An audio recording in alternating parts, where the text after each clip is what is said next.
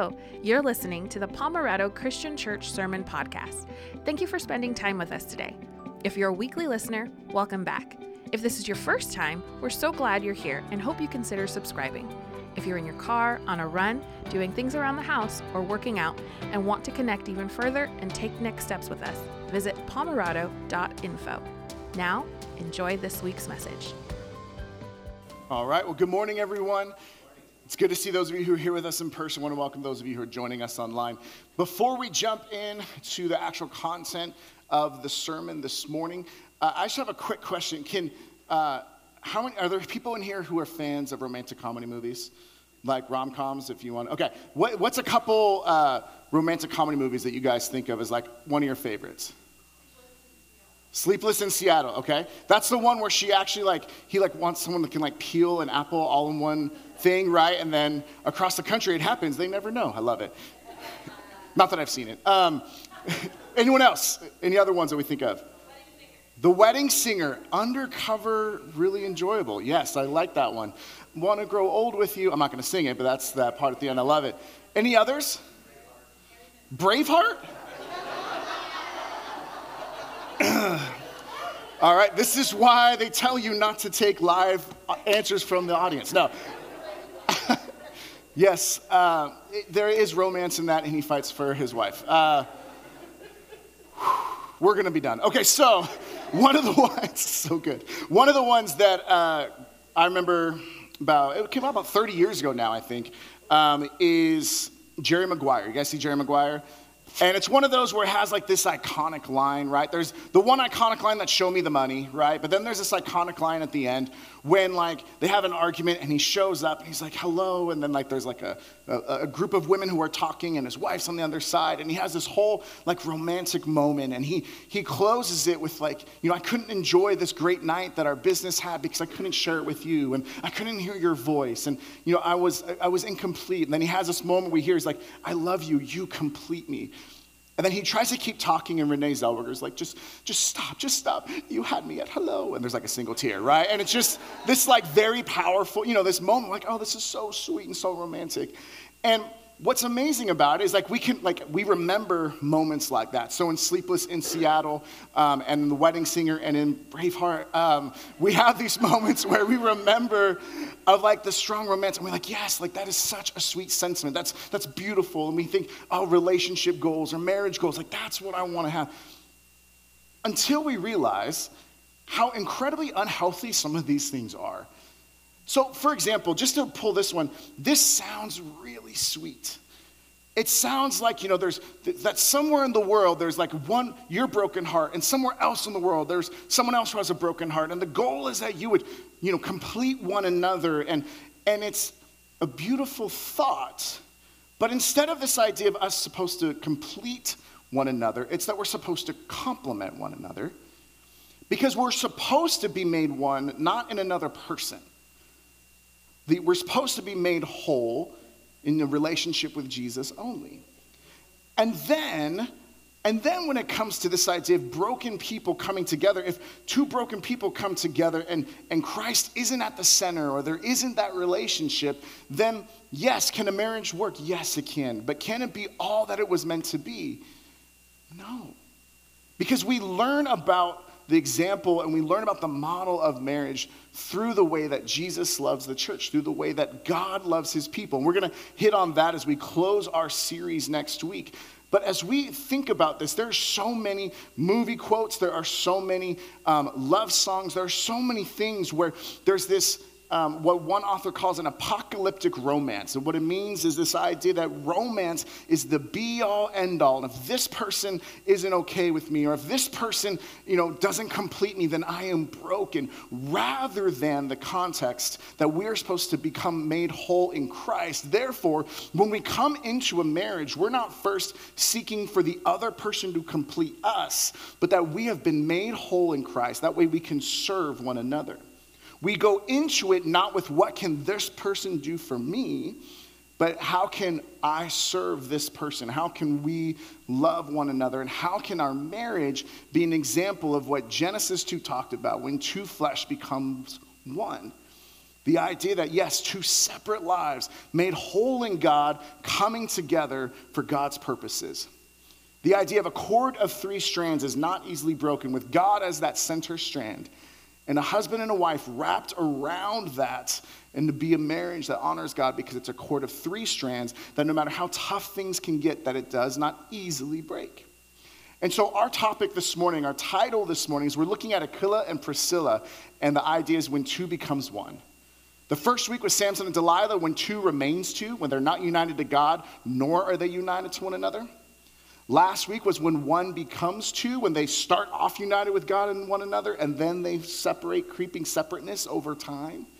Today is, what does it look like? What's a positive example of marriage that we can see in the scriptures that show us what happens when two become one? Will you join me in a word of prayer as we get ready for what God has for us this morning? Heavenly Father, I thank you again for each person who's part of our service today, whether they're live in person, live online, watching, or listening later. And Lord, I thank you for the fact that, Lord, each person who hears my voice is someone that you deeply love. And whether that person is happily married, happily single, unhappily single, wherever they are in this dynamic, Lord, may we learn about the design for marriage, and may we learn about your heart for marriage, not to be where one human completes another human, but where we become whole in you and then we become united with a spouse. Lord, I pray that as we dive into this topic, recognizing the various difficulties and hurts and wounds that can come when we talk about marriage, Lord, Holy Spirit, would you speak and would you fill in the gaps? Would you draw us in and would you show us what it is that we can learn, no matter where we are in this spectrum right now when it comes to marriage? Lord, may we learn more about you. May we learn better how to love you and to love others because of what we study today. Pray that as we dive in, that I would decrease, that you would increase, that you would speak in a personal, powerful, impactful way to each and every one of us. We love you. It's in Jesus' name we pray. Amen.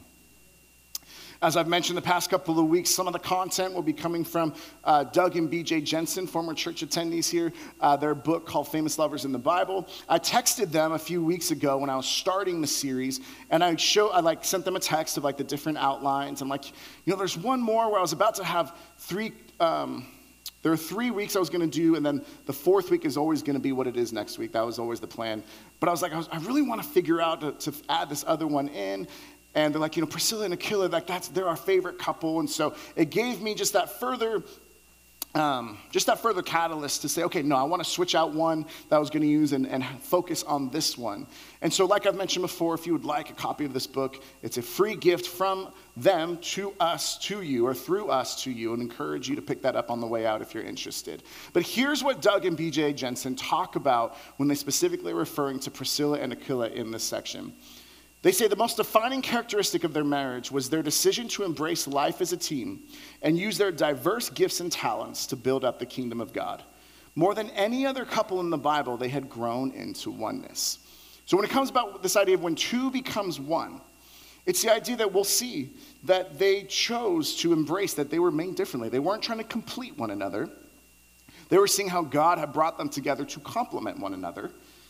They would see how they were able to still be united in purpose and united in one another, to the point where they experience this oneness that helps paint a picture that is beneficial for us to learn from. Now, to be clear, Priscilla and Aquila is the one that out of the passages, out of the couples we've studied, we actually know the least amount of them, or about them. Samson and Delilah, we've got a couple chapters of their story, or a chapter, of their story.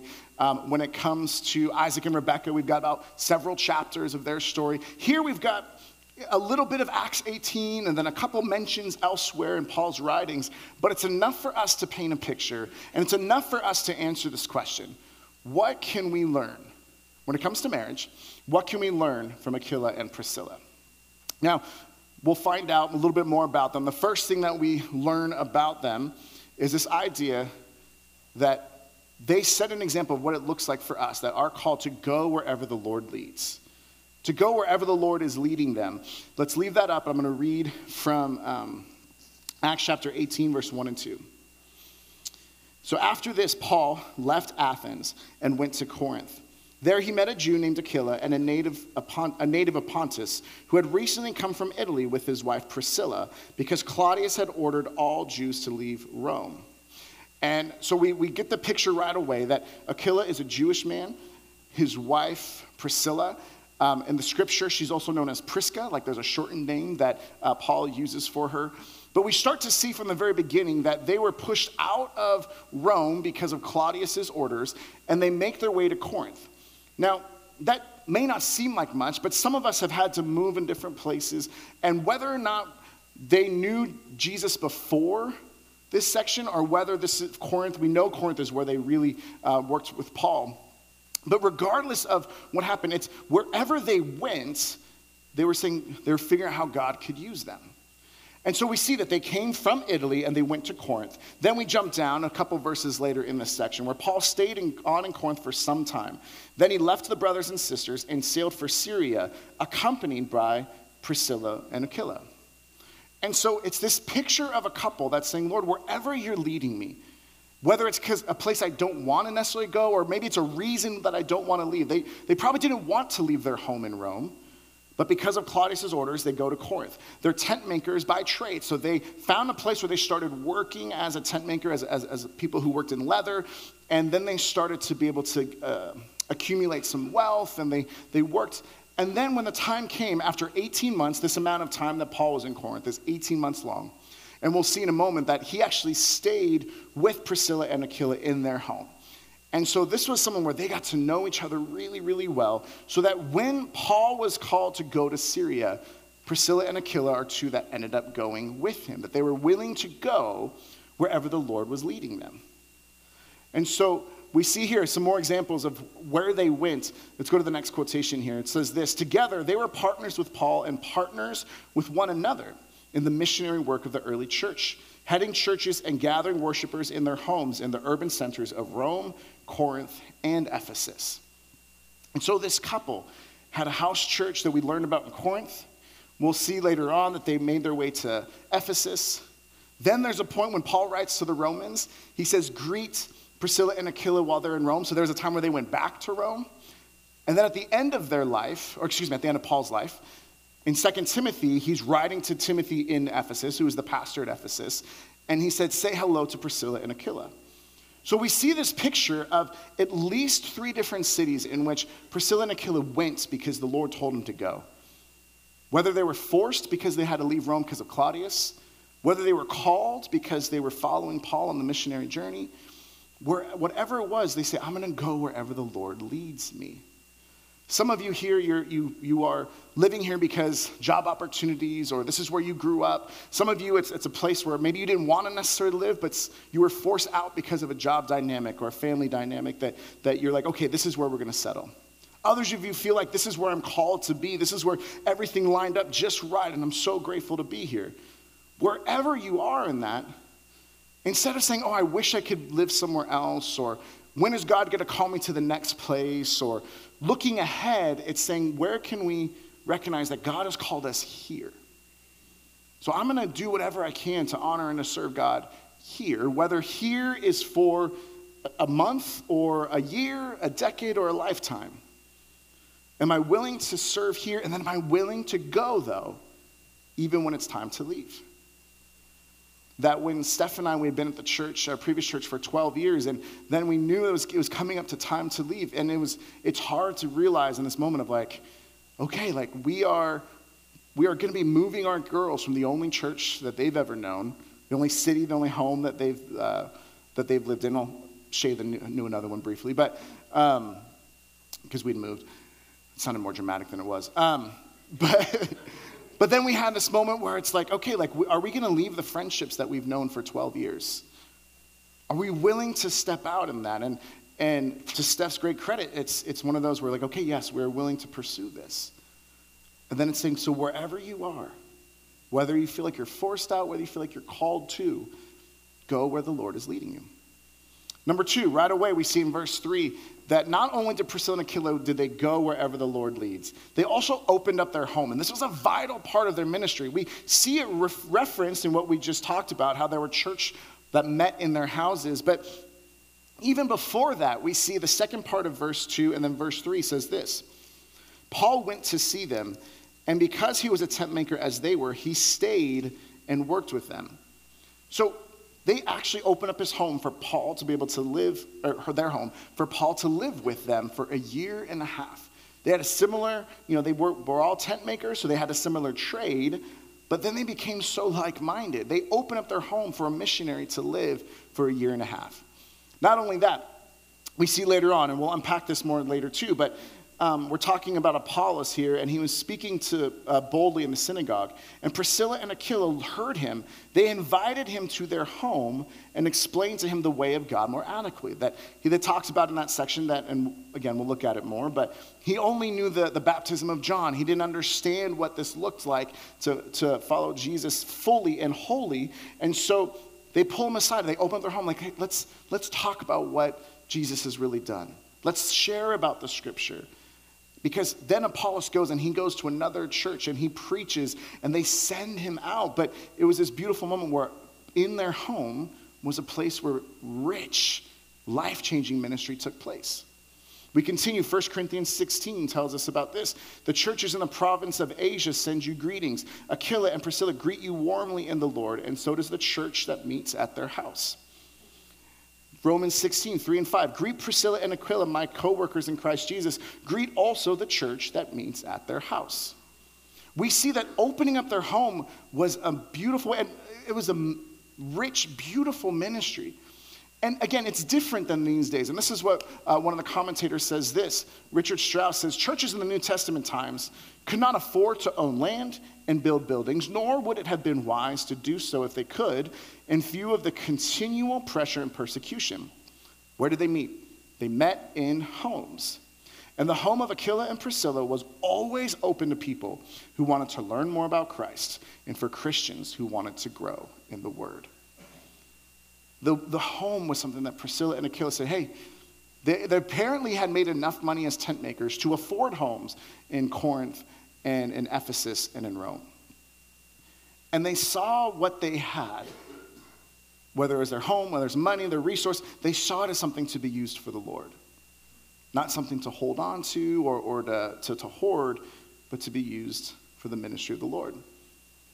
Richard Strauss continues and he says this, while we have church buildings, there is no substitute for the home as a center for evangelism and spiritual nurture in the community. The possibility for using our homes to serve the Lord are unlimited, and this might be a good thing for husbands and wives to discuss and pray about together. That it might be worth praying and discussing this idea of, can our home be used to host a small group? Even if we don't feel like we're leaders, could we open up our home and say, we would love to have people, that our home would be a place where people who want to learn more about God's word would be welcomed? Do you say, we would love to have our home be a place where our student ministry, maybe you have a pool or a game room, or you have something that like students were like, oh, this would be really fun. You say, hey, I don't know how to talk to middle schoolers or high schoolers, or I don't feel comfortable with that necessarily, but I can open up my home. So there's a safe place where they can have fun. Maybe it's something where you just say, hey, we're going to invite people over, and maybe it's one couple at a time or one friend at a time, and you just go and you sit in the backyard and you just talk about life. Encourage one another in the Lord. The opportunities, the possibilities for using our homes to serve the Lord are unlimited. Maybe you're someone who wants to welcome in someone who's a foreign exchange student. Maybe when we have missionaries visit, you say, hey, I'll be open. I have an extra room or a portion of the house they could use. I'd like for that to be an option. I mean, there are so many different ways that God can use your home to bless people and to help people come to a deeper, richer relationship with Jesus. Priscilla and Aquila embody that, and we can maybe follow in those footsteps. Next one. Not only did they go wherever the Lord leads, not only did they open up their home, but they also dedicated their lives to serving. So one thing we learn is to dedicate your lives to serving. We see this in Romans 16. I showed you verses 3 and 5, but there's a verse 4 that explains a little bit more about Paul's relationship with Priscilla and Aquila and his gratefulness for them. So Romans 16, 3 and 4 says, greet Priscilla and Aquila, my co-workers in Christ Jesus. They risked their lives for me. Not only I, but all the churches of the Gentiles are grateful to them. This is not something that happens if they were only halfway in when it comes to following Jesus, that they risk their lives. Now, what we don't know is the risking of their lives specifically related to the church Ephesus. There were some riots that happened later on in Acts. Was that when it happened? Was it more the fact that they risked their lives to go on that missionary journey with Paul and they were willing to sacrifice so much? We don't have the specific event that's referred to, like very clearly laid out, because Paul just gives this very short greeting. But he's writing in the book of Romans, and he's telling them, again, he's greeting them because they are back into Rome now. And he's saying, we are so grateful for them. They are some of our co-workers in Christ. Now, we might hear co-worker and we think about that person that, has a cubicle down the hallway or an office down the way, or someone that maybe we work on projects with, but there's not much else. The word co-worker, when Paul uses it referring to the gospel, is so much stronger than just, someone I work next to. Someone that we've just kind of worked on a project briefly with. Here's what we talk about here. Timothy, what's his last name again? Timothy Milinovich says this. He's quoting another theologian, Witherington, notes that Paul refers to them as co-workers, or synergos, synergy, where we get that word from, a term he uses sparingly for the closest or most persistent co-ministers.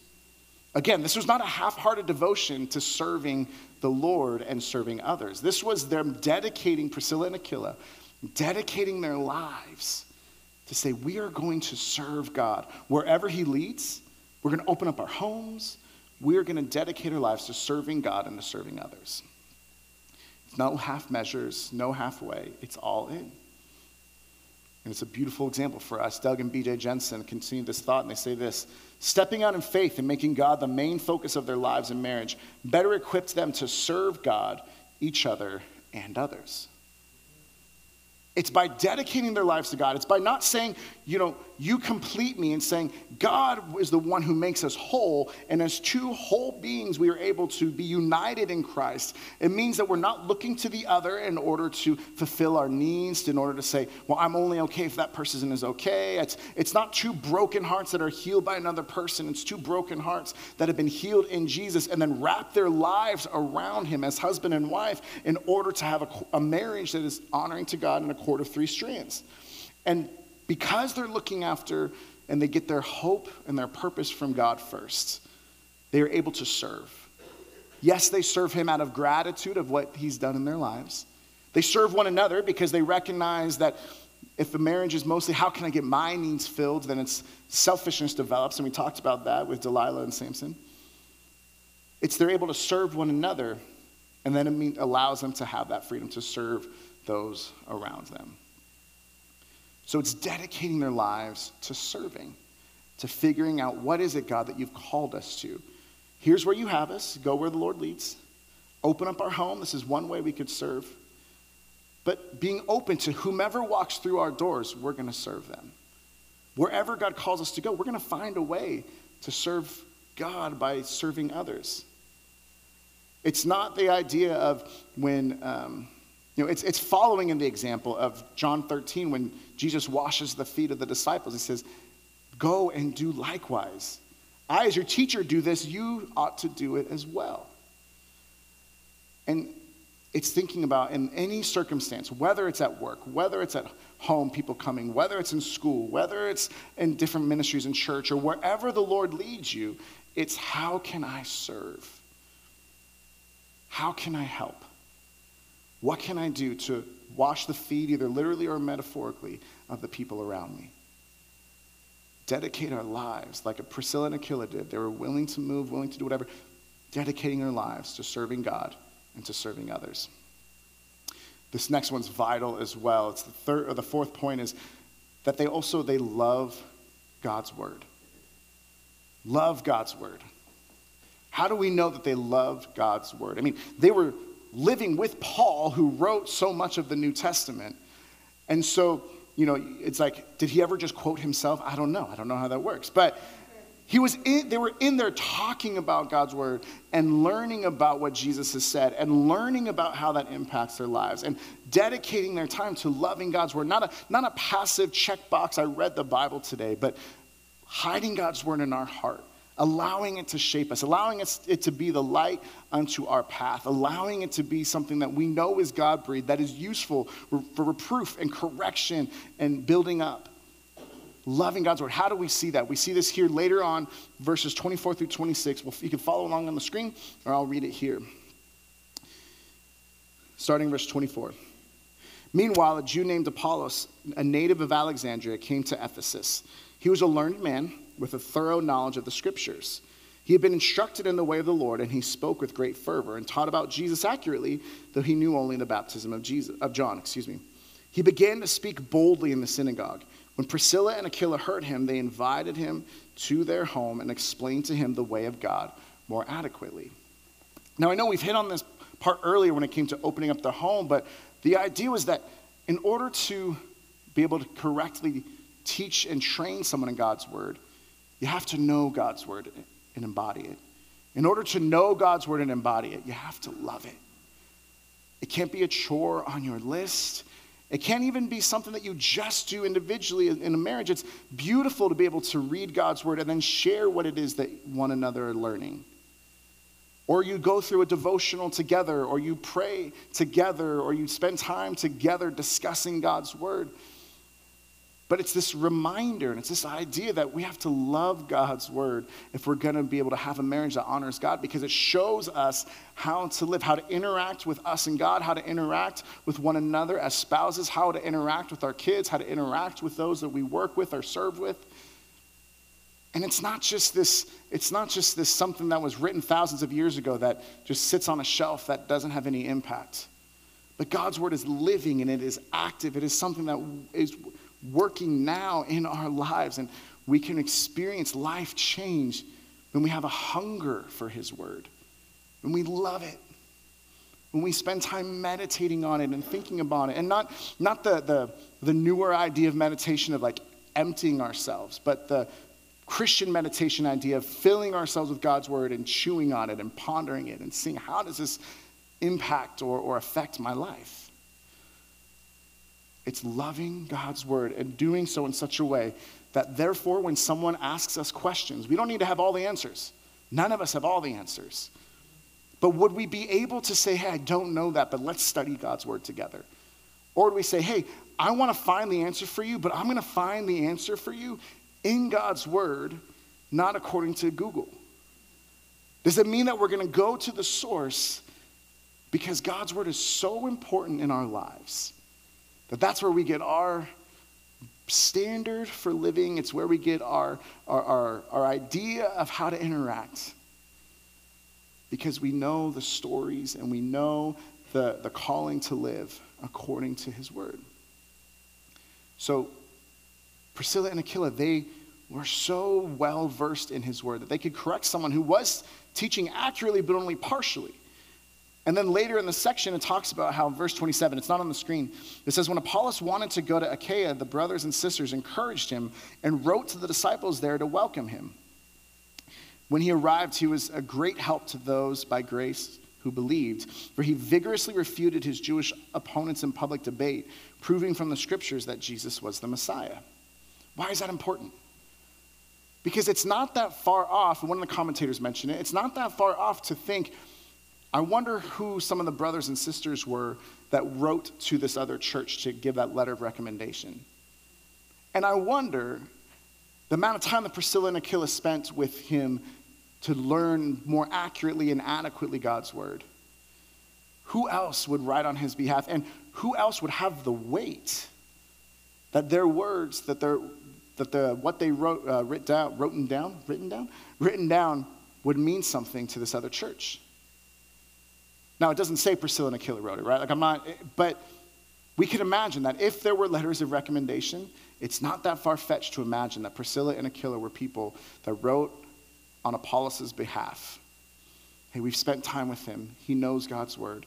And we see the impact in these verses, verse 27 and 28, that he vigorously defended Jesus as Messiah because he had been well taught by a man and a woman who loved God's word. Last point for this morning as we look at this together. And this one we're going to spend the majority of our time on as we close. The last one is to yearn to love God together. love God together. We've talked about what happens when maybe we start loving God, but then we kind of creeping separateness, and all of a sudden we're not discussing what God's doing. We're not doing life together. One has their own hobbies, one has their own groups of friends, one has their own work situation, and they never come together to discuss it. And so separateness comes in. And like we talked about last week, that's something that could seem so rock solid with a few wedges that are driven into a marriage, just properly placed and repeatedly hit, that would just create this divide and this boulder that we saw that completely separated. The same thing can happen to a rock solid marriage at first if we allow the enemy to just have different things, miscommunication, different struggles, conflict, avoidance, things that have hurts, habits, hang-ups, brokenness, different things that the enemy just wants to keep dividing. So we need to yearn, we need to long for, we need to emphasize and intentionally go towards loving God together. We'll see this here. Aquila and Priscilla are mentioned in 4 different books of the Bible. One was never mentioned without being linked with the other. They were passionate and diligent in working together for the Lord and giving of self. What enabled them to become one as a couple in everyone's eyes? We suspect it was because they gave themselves and their marriage wholeheartedly to the Lord. You never just hear Paul say, I'm really grateful for Priscilla, or I'm really grateful for Aquila. It's always both. They were a pair. Now, in all but 2 of the references, in 2 references, Aquila is named first. In all the others, Priscilla is named first. Now, that would be pretty rare when it comes to, culturally speaking, that the wife would be mentioned before the husband. But some of the conjecture comes as like, well, perhaps it's because she was the more gifted one. She was the one that knew things better. All the women are like, amen and amen, right? And so just acknowledging that she was the one that was more prominent. Now, it could have been social status. Maybe she was someone, because we don't know. We know he was Jewish. We don't know if she was Jewish or if she was a prominent woman within that had like more... a more prominent Roman lineage, and so whenever Paul would write to that, he would lead with her. We don't know. What we do know is there was never one without the other. It was never, we're just grateful for Priscilla's work, or we're just grateful for Aquila's work. They were always together. I did it was called Men's Fraternity. It was a 3-year course. And it was at 5:30 in the morning on Thursdays, right at the very beginning of our marriage. Our old church did this for about, 3 years or so. And it was the second session about it was called Winning at Work and at Home. And there's a visual, and it's not this exact one I'm about to show, but the visual stayed there in my mind as something that is healthy and beneficial. And it's called you might hear it as like the marriage triangle or something like this idea. And here's what I want to show. This idea that God is this forefront, and that the husband and wife are here. And yes, there's still a connection here. But it says that when we're further from God, the distance between husband and wife is greater. So if husband and wife, yes, there's still a connection to God, but if they're further from God, then all of a sudden that they will actually experience that distance within their own marriage. We know that there would be couples, I'm sure couples in this room and joining us online, where one is closer than the other. It kind of feels a little off. It's not necessarily a triangle. Or maybe it's one that's like an isosceles, rather equilateral. That's as mathematical as I know, so we'll stop there. But it's just one of those where we think about it and we think, okay, like there's a distance there. Doug and BJ say this. They say that as we move closer to unity with God, through prayer and reading the Bible, we will move closer to unity with our spouse. God made marriage an opportunity for growing towards oneness. Now, this is how it's designed to be. It means in real life, we know that it's broken. In the same way, we know that in the scriptures that we've read, in many other scriptures, marriages were not what God had designed them to be. But here's what it should look like as we're drawing closer to the Lord. It's that as we draw closer to the Lord, we should be drawing closer together. It says, when closer to God, the husband and wife will be closer to each other. And it's recognized this cannot be done just on our own. One of us, yes, could be closer than the other, but the more we share, the more we encourage, the more we challenge, is it possible to bring one another closer? Maybe it's one of you's pursuing the Lord and you're like, we need to get some some help beyond like a pastoral counseling or a sermon series, and you think, okay, let's go to a counselor, let's go to a Christian licensed marriage family therapist that can really help us to view our marriage not just as one side against the other, but as both sides trying to draw closer to one another as they draw closer to the Lord. Because if they just draw closer to one another without the Lord as that center strand, can marriage work? It can work. But can it be what it was designed to be? Let's answer this here. We look at this. These two who lived together, worked together, and suffered exile together came to know and love Jesus Christ together. And it made their marriage complete. Now they were one in Christ. And his love made a good marriage even better. That may be just the thing your marriage needs. If either one of you has never placed your faith in the sacrifice which Christ made for your sins, your marriage cannot be complete. True oneness can only be found in Christ. Our marriage cannot be complete. Why? Because marriage is not Jerry Maguire saying, you complete me to another person, to a spouse. It's saying that we can only be made whole in a relationship or through a relationship with Jesus. And because of that, when both are pursuing Christ, if we both have the same destination, we're going to get closer to one another as we pursue that. And so if you think, I want to have this closeness with my spouse, and you don't know what it is, one of the questions is have you surrendered your life to Jesus as the one to make you whole? Are you looking to your spouse or to your kids or to someone else's approval or to your money or to your possessions or to your success? Are you looking to something or someone else to provide you to feel like you are made whole? Because anything other than Jesus is a foundation that will not last. It's building our lives upon shifting sand.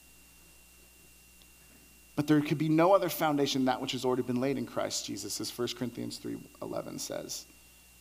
So we all need to have our own heart checks of, am I right with God?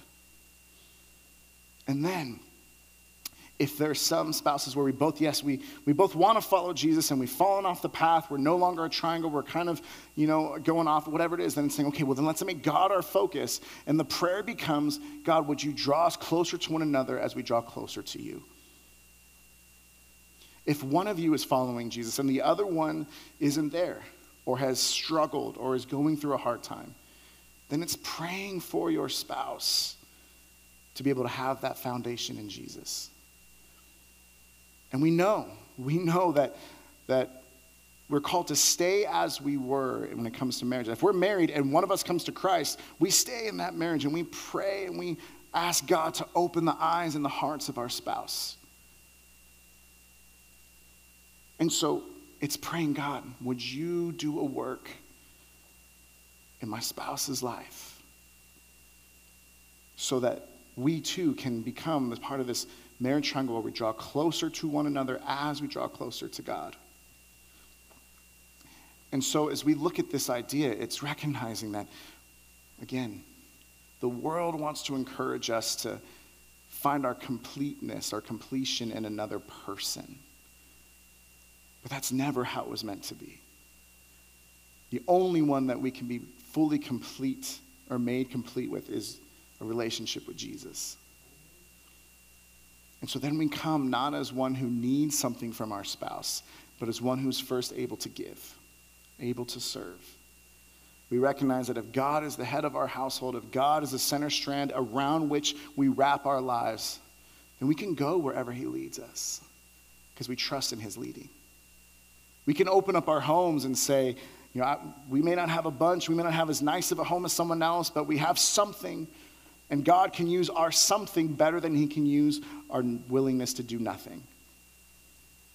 We have the idea of dedicating our lives. We could say, if God is the center, we can dedicate our lives to serving God and to serving others. If God is that focused, then we love his word. And it's hard when it challenges us, and it's hard when it calls us out, and yet we submit to the authority of God's word rather than asking God's word to submit to our authority, what we want. And then we yearn to love God together. We pray for one another. We pray with one another. We read God's word together.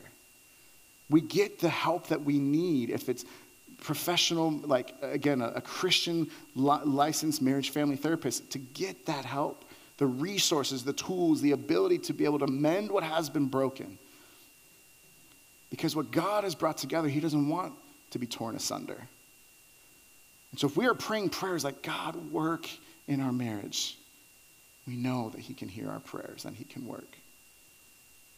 And we know that we can have the kind of marriage like Priscilla and Aquila that is able to have this impact. That we don't know everything about them, but what we know is incredible. Because they give us an example, as we go to the next slide, they give us an example of what a godly marriage looks like. One that goes wherever the Lord leads, one that's opening up your home, one that dedicates your lives to serving, one that loves God's word, and one that yearns to love God together. Not a perfect marriage, because none of us have a perfect marriage, but we can have a godly one, where he is the center strand around which husband and wife wrap their lives and their marriage around. And a cord of 3 strands is not easily broken. Let's pray. Heavenly Father, I thank you for each person who's part of our service today, whether they're live in person, live online, watching, or listening later. And Lord, I know